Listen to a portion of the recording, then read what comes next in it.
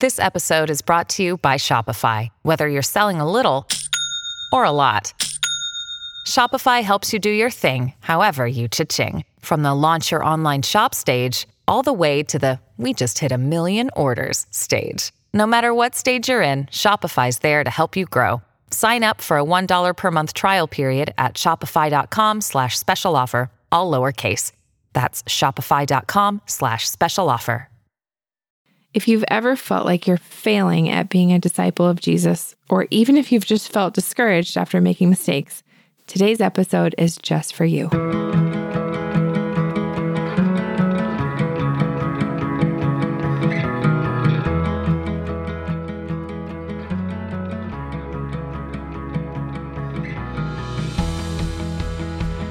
Okay, this is probably the 17th time we've tried to start this episode.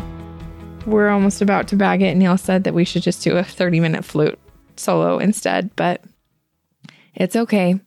We will spare you the flute solo. We'll spare you the flute solo, and I also will just go ahead and start off and try to start off with saying what I need to say, which is I made a mistake this week and hurt someone's feelings and had to reach out to a couple of people to apologize and apologized right on the day that it happened, and then kind of circled back and apologized again today because it came up again today. And so anyway, I was in the temple right after I sent this second apology and really meant it, really was sincere. Like, hey, you know what? I really want to reach out one more time because the person the first time was so gracious and like, hey, I'm not offended. It's okay.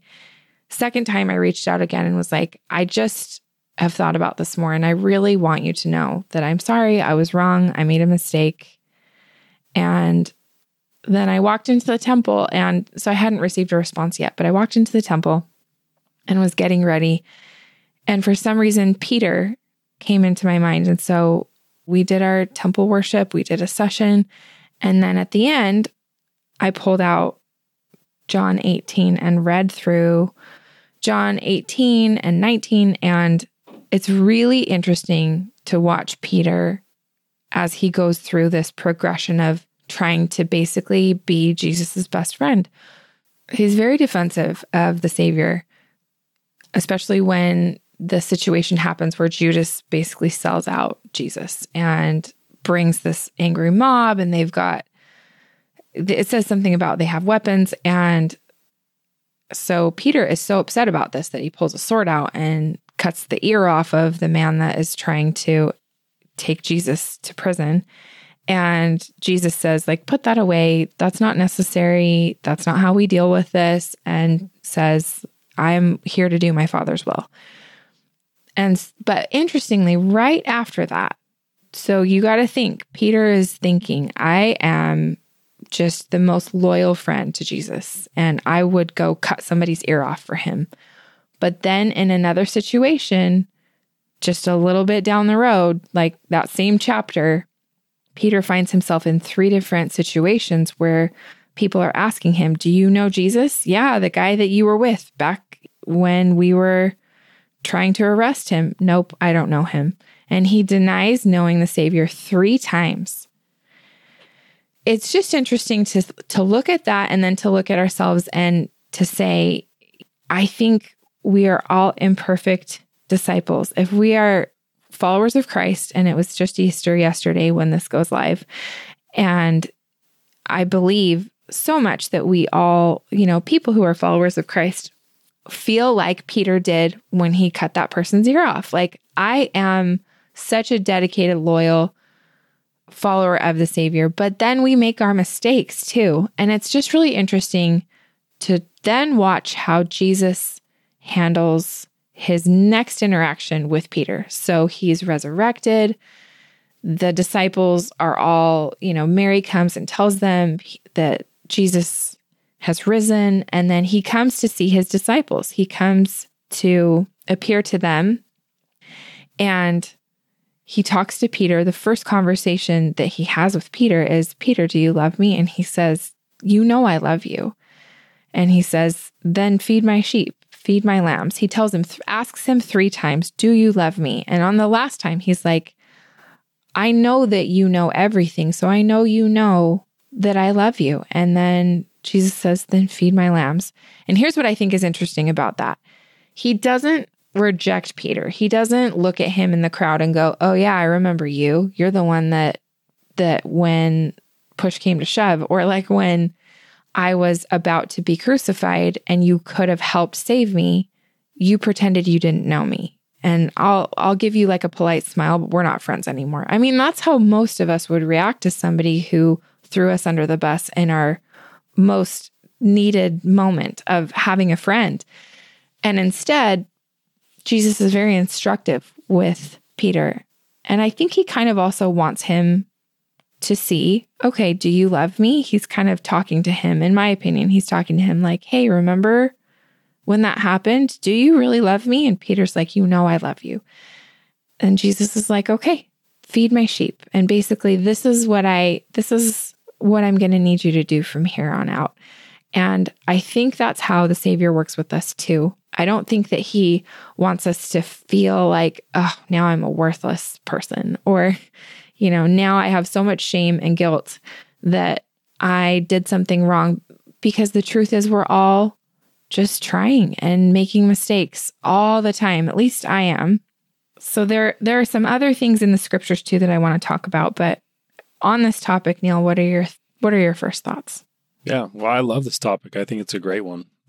First thing that pops in my mind is, surprise, surprise, 12-step, ARP meetings, where it's just amazing to hear the openness and the honesty of people who like sincerely from the depths of their heart really want to do good things, the right things, be better.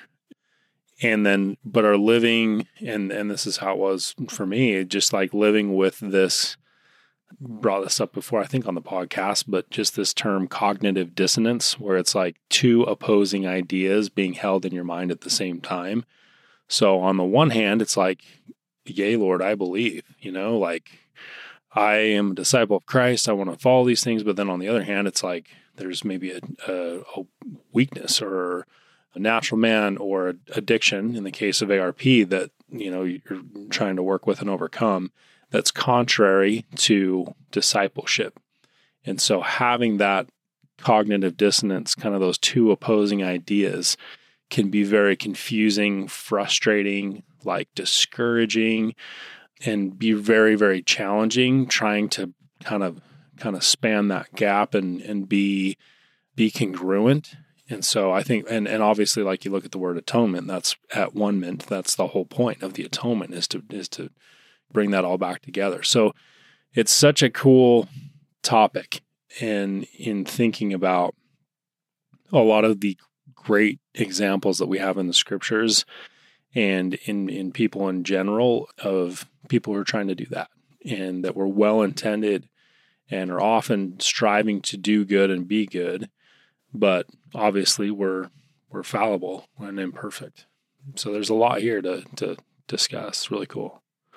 And there's also not a ton about whatever Peter was thinking when he denied Jesus. And I'm sure whatever that situation was, it made sense in his mind in the moment. Whatever the justification was, or whatever the reasoning was, or he was scared, or he was pressured, or he was whatever. And I think that a lot of times too, when we make those mistakes in the moment, we're not even realizing.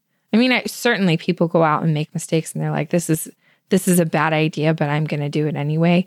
But oftentimes I think it's more like, well, Pilate is a great example. Pilate, you watch the struggle happen. That's a little bit more, you can kind of see into his intentions, because at first when he examines Jesus, he's like, I find no fault with this man.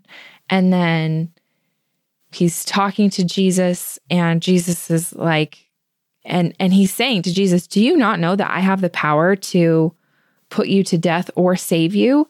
And Jesus is like, you don't have power over me unless God gave it to you, unless it came from my Father.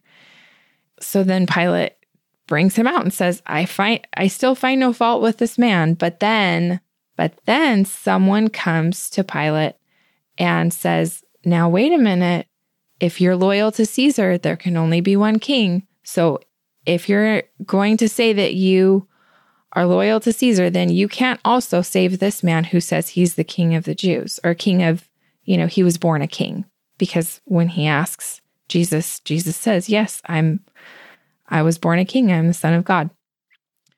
So you watch Pilate kind of struggle and go back and forth and like he's trying to do the right thing. And especially when Jesus kind of gives him that, you know what, you don't have power over me unless God gave it to you. I think he feels that. And he's like, oh, I know that this is a man of God and I probably should save him. I think he knows that and he feels it in his heart. But then when people are like, oh, wait, if you do that, you won't be loyal to Caesar.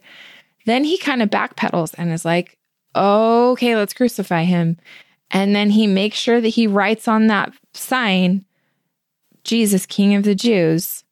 And it's written in, I read today, I don't know that I've ever paid attention to this, but I read that Pilate wrote it in like several languages, just so that everybody would know, oh, this is why we're killing him. So that Pilate doesn't look bad. And that's what he's like mostly worried about. So anyway, my point in bringing all of that up is that I don't think Pilate woke up and said, I'm going to kill an innocent man today. Because he was just like straight up evil. You watch the struggle, the back and forth, where he says, I find no fault. But then within the progression and at the end of the day, he does basically serve Jesus up to be crucified. And I think that that's kind of relatable for us too, like where we have these struggles of, like you're saying, cognitive dissonance, where we want to follow the Savior, but also we make mistakes and we make them all the time. No, I think that's a great point. And what I do love too about that, in mentioning Peter before, like Christ knew and even told him before. Mm-hmm. He's like, Peter's professing his love and his desire to serve this and follow Christ. And then Christ turns to him and says, hey, the cock will crow 3 times. And before the cock crows, you will have denied me 3 times. And so he calls it out, obviously knowing all things that are going to happen, but still with total love and compassion and understanding. And so I think the love that Christ has for us and the understanding of our human nature mm-hmm. and our fallen state and fallibility, that even though we have desires to follow Christ, and I think of also in the Garden of Gethsemane too, where he tells his disciples he's going to perform the atonement in the Garden of Gethsemane. He's like, hey, watch with me, and goes off and prays by himself, comes back, they're sleeping. He's like, hey, could you not just watch with me for an hour? Like, an hour, yeah. Just be awake for this time. But he's like, but understands, the spirit is willing, but the flesh is weak. So I think it's really amazing to see how Christ understands and has compassion mm-hmm. and love. And I think that as part of being on earth and experiencing the challenges of mortality, but obviously handling that perfectly, having that understanding to where there can be a complete 100% full understanding of just how hard that is to have those desires to follow what is right, but then to be faced with challenges that are contrary to what those desires might be. And I think it's easy to, first of all, I love your points. And I didn't even think about how Jesus had told Peter, you're going to do this. And so even though the Savior knows what our mistakes are or what they're going to be, he doesn't hold back at all. He doesn't treat Peter differently. He doesn't treat him like, oh yeah, you're the one who's actually not going to love me. He treats him still with love and compassion. And I think it's easy sometimes to look at these people and be like, oh, I would never do that. But as I was reading the scriptures again today in a humbled state where I'm thinking, how am I like some of the people who imperfectly were trying to be disciples of Christ? I read the account about Thomas being, people call him Doubting Thomas. But also as you read that whole account, so Jesus is resurrected. They go to find him in the tomb. He's not there, or Mary finds that he's not there. She's upset. She goes and tells all of the disciples. They go to the tomb. They're all upset. They all go home, and she sits back basically, and then sees Jesus. And then when Jesus comes to see all of his apostles, Thomas isn't there. He's the one out of the 12 who is not there. So he's off doing something else. I don't know. I can't remember if it says exactly where he is, but he's not physically there where everyone else was. And they got to see Jesus. And then when they tell Thomas, oh my gosh, you missed it, he's alive, he says, I can't believe this until I see him. And I think until today, because there was a few things. I was feeling humbled, trying to just read the scriptures and get some spiritual clarity and direction and all of that. And also just being in the temple is a really quiet, peaceful place to really be able to take in the scriptures. As I'm reading that account, I'm going, well, if I watched someone die right in front of my eyes and had not learned about resurrection, and maybe they did, maybe Jesus instructed them all about resurrection. I don't know. Is that something that they talked about before he died, that he was going to be resurrected? Yeah, it was prophesied. Okay. And he spoke about it. Okay, so they know that's the plan. They fully understood exactly what that meant, but... So maybe he didn't understand, but I'm just trying to put myself in his shoes and go, okay, if I watched someone die before my eyes, would I be able to believe that, oh, they came back to life? I just had a little bit more compassion for Thomas today, where I was like, okay, I could see how I would make that mistake too, being like, I don't know if I can believe it until I see him. And then when he does see Jesus and he comes and appears again, and Thomas is like, I just can't even believe this. And he says, come feel my hands, feel my side, where they, thrust a spear or something in his side.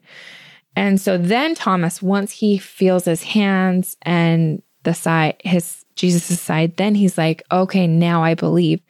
And again, instead of condemning him in like a harsh or shameful way, Jesus still uses it as a moment to be instructive, but in a really loving way, where he's like, you are blessed because you believe, but also even more blessed are those who believe without seeing.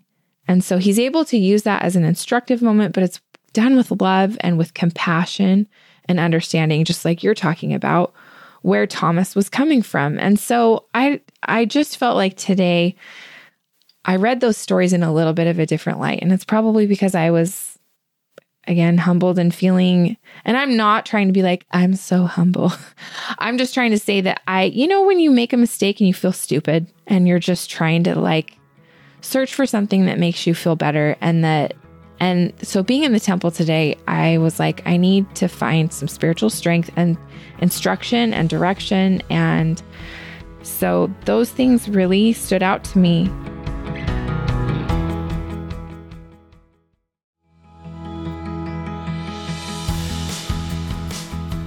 The other person that I thought was really interesting was Nicodemus, because the scriptures also talk about Nicodemus meeting with Jesus in the night, and he, befriended Jesus.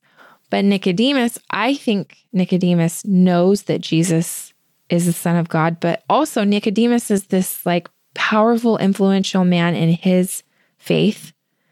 And so if he were to say, oh, this is the new guy, he would have to completely leave everything that he's built his life around. And as this prominent leader in his church and in his faith, it would be giving up basically everything, all of your prominence, all of your influence, all of your probably money too, everything basically. And although Nicodemus he can't quite bring himself to do that, right after Jesus dies, he shows up and is offering these gifts to try to honor the Savior and to help embalm him. Is that the right word? The embalming. So I looked at that too and thought, okay, I could see how it's relatable. It's relatable to look at someone like Nicodemus and see that, and just to examine myself and say, are there things in my life where pride or where the world or where worldly things that are not of God pull me away sometimes from being completely 100% converted to the Savior and being more like him. It's just something that I felt like reading the scriptures today, these things made so much more sense to me in a new way that they haven't before. Yeah, absolutely. And it's cool to see how the stories of the scriptures can do that and can bring things to light and then read differently depending on what's going on in your life. But I think overall, this is just such a powerful topic because anybody can relate to it. If you're a human being and you're trying to do what's right, I think for the most part, everyone's trying to do what's right or desiring to do what's right, but there's just challenges, there's temptations, there's opposition, and it has to be that way. That's by design. But I love one of my favorite talks from Elder Holland, a leader in our church. He gave this talk. It's called Be Ye Therefore Perfect Eventually, a while back in October of 2017. But he talks specifically about this concept of we have this, I'm trying to be like Jesus and all of these scriptures that even say be therefore perfect, even as your Father in heaven is perfect. That's a pretty high standard that we're reaching for as Christians or as believing in God or trying to be better.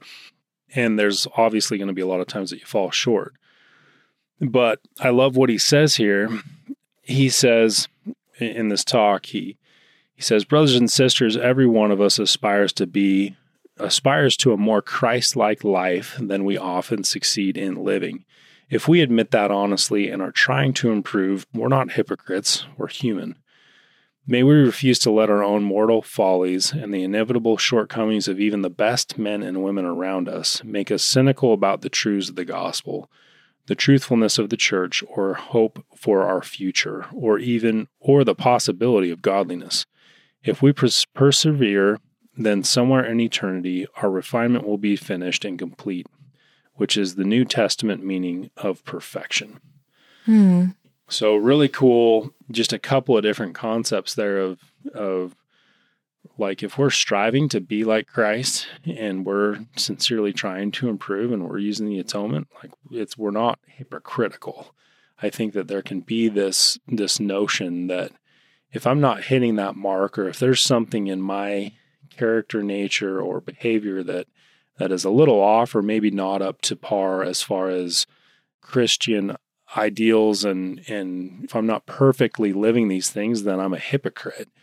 I think that, it's cool that what he says there. And I love, there's this story that he shares about this just before that quote. He says, in that regard, Leo Tolstoy wrote once of a priest who was criticized by one of his congregants for not living as resolutely as he should.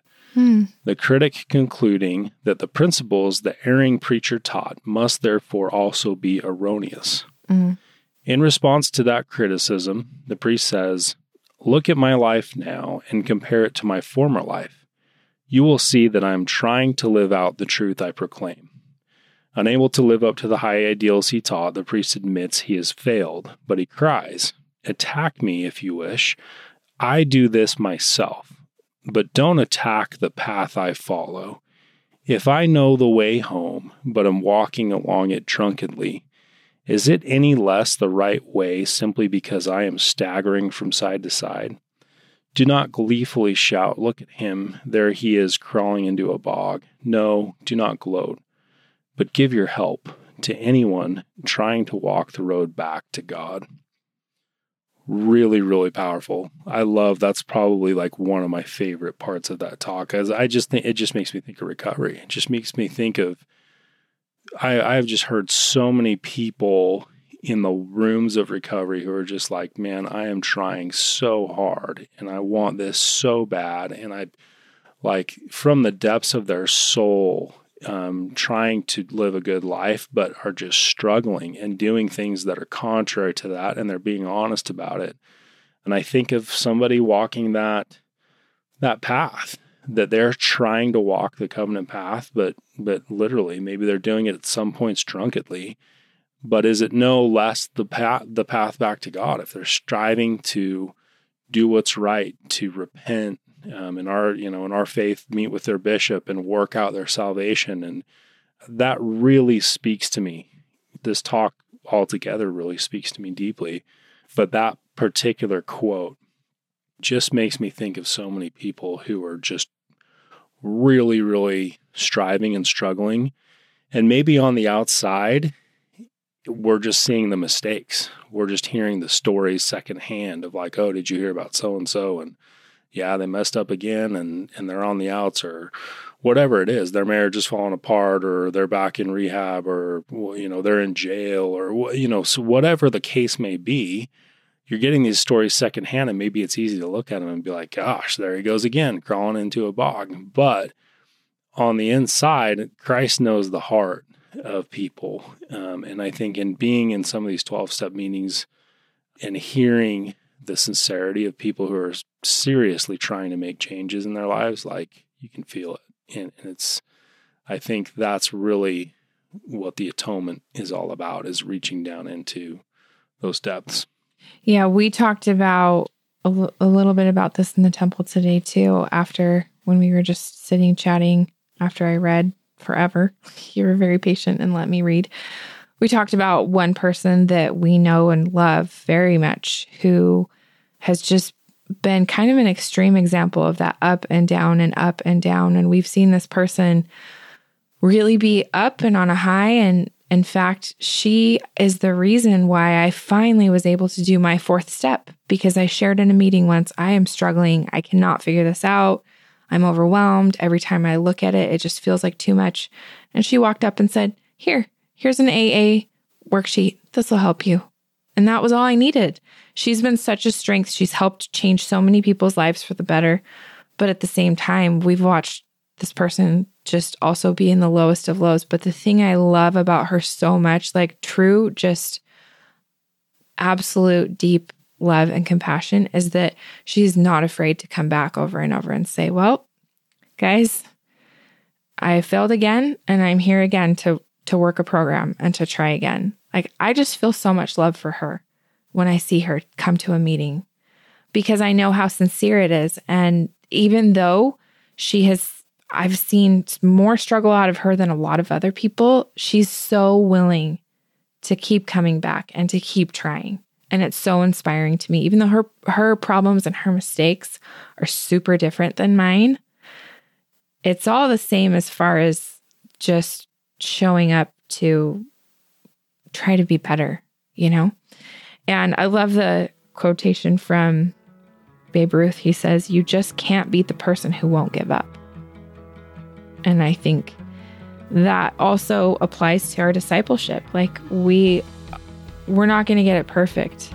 If we could, then we just wouldn't even need a savior. We'd be fine all on our own.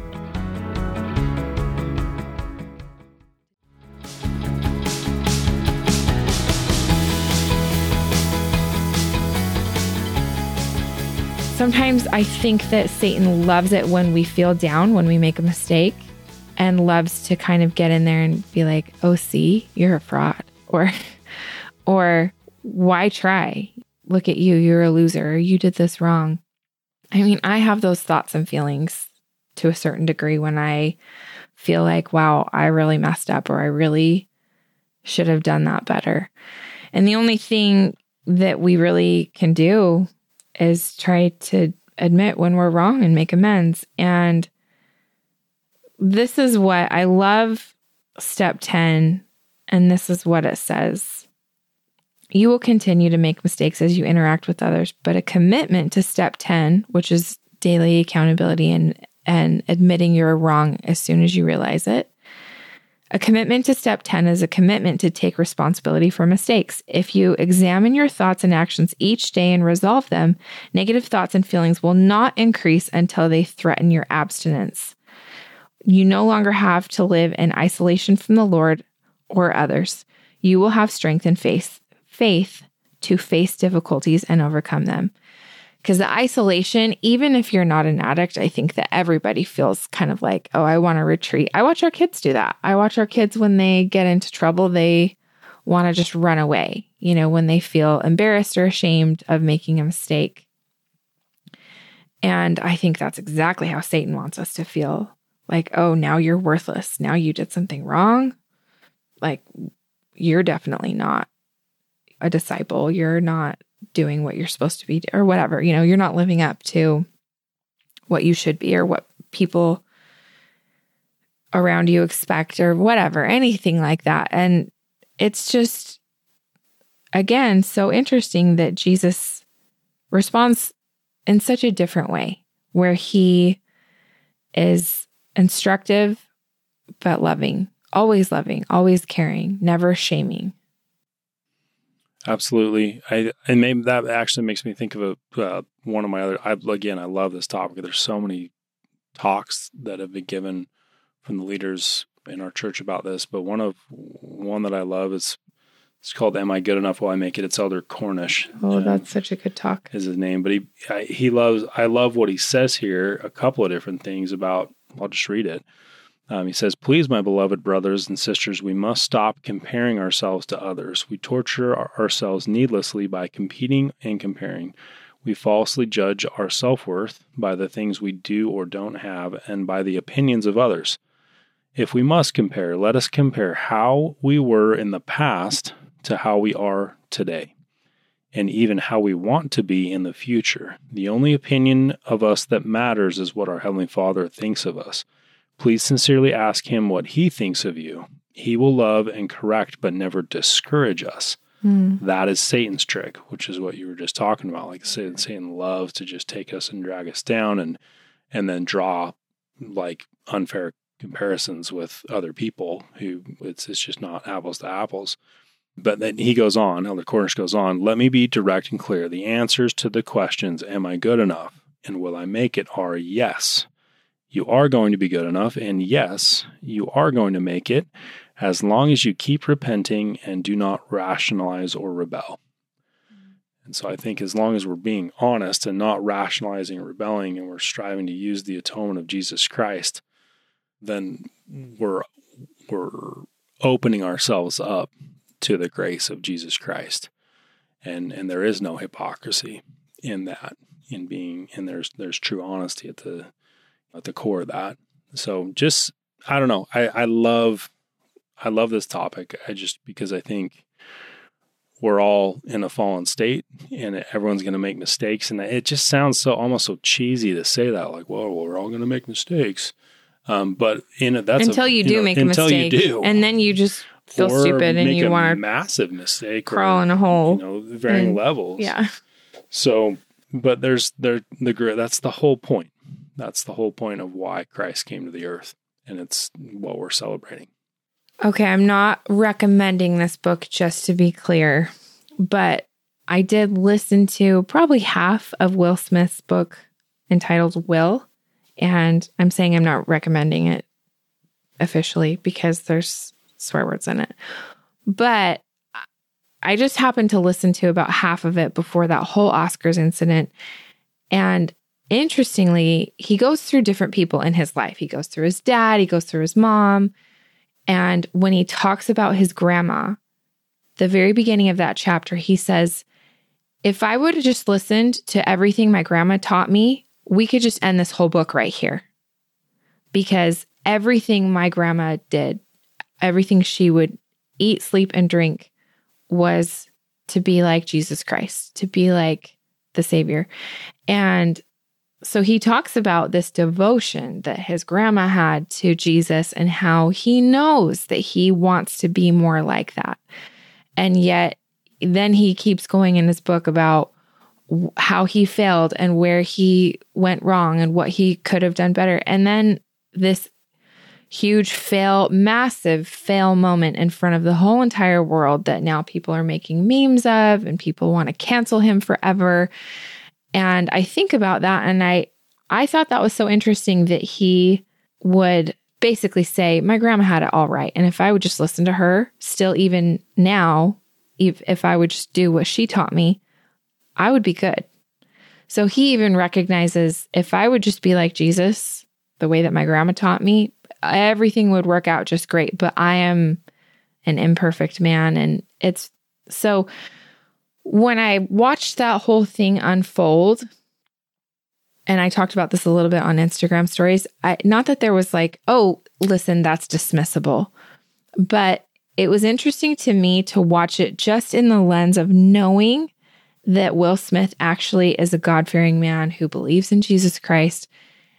It's a little bit similar to looking at these disciples of Christ in the New Testament who their mistakes are written for everyone to review and to read about and to no, Thomas, he probably did all kinds of wonderful things as an apostle of the actual Savior, Jesus Christ, but we all know him as Doubting Thomas because that's kind of the story that is the highlight. At least for me, that's like what I associate my knowledge of him with.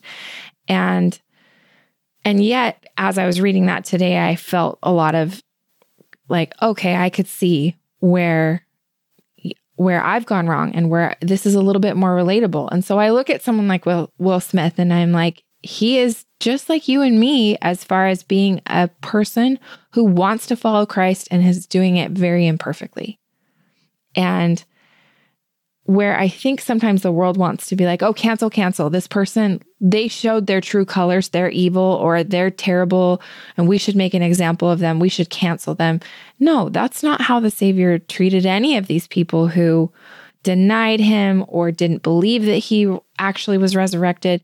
In each of those instances, he's loving, he's kind, he's still instructive, but with compassion. And I just think we can see that more, and I can do a better job of seeing that with people around me who make mistakes that maybe are hurtful to me because we're all just trying to learn. And in fact, this memory keeps coming up too of as far as like learning, making mistakes, doing better.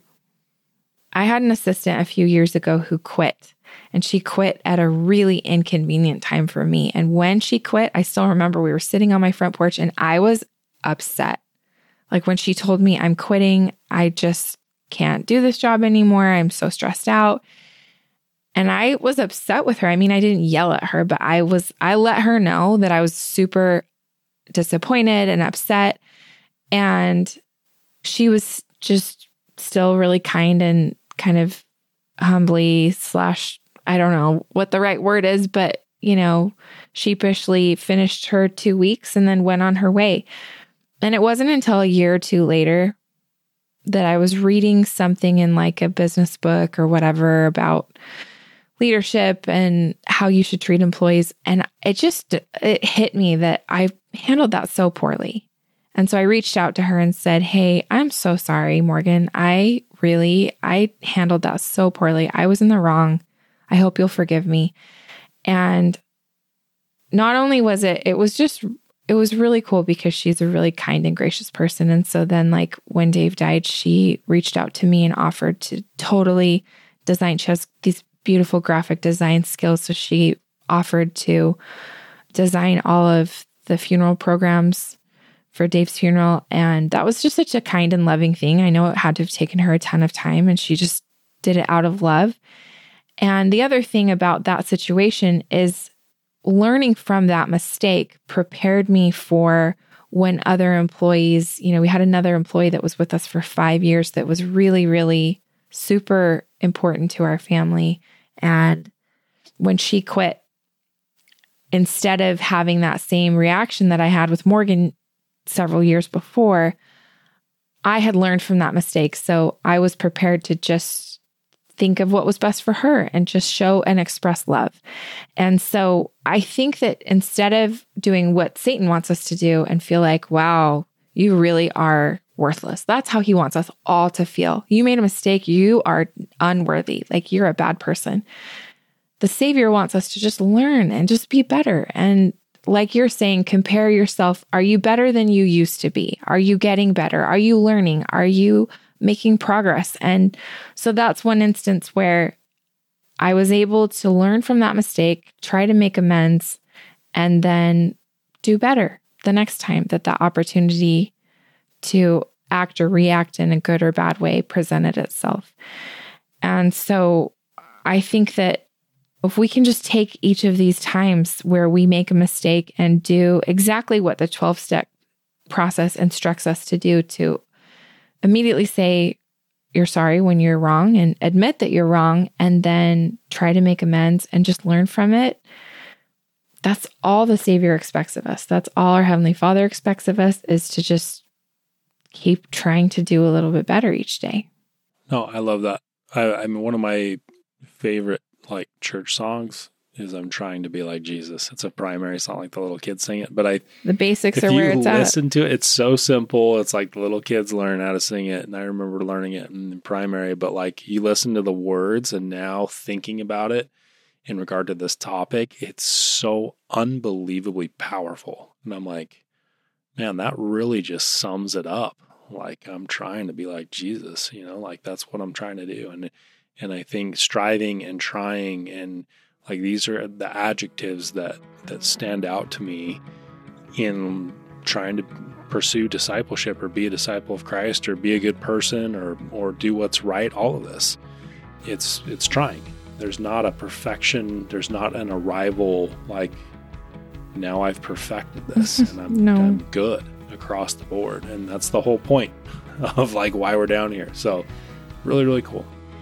President Hinckley was our prophet growing up, and I still love to think of his words, try a little harder to be a little better. It wasn't try super hard to be perfect because that's what we expect of you. It was try a little harder to be a little better. And so I think if we just take that to heart and remember that Jesus knows that we're going to make mistakes, and that's the whole point of being here, is to make those mistakes and learn from them and make them right and become more like him eventually. Be thou perfect eventually. Thanks so much for listening to Mint Arrow Messages. Make sure you follow us on Instagram at Mint Arrow. Subscribe to our Apple Podcasts and rate and review us if you like us. And to get show notes, go to mintarrow.com/podcast. And you can even sign up to get show notes emailed right to your inbox, and we'll email you every time there's a new episode.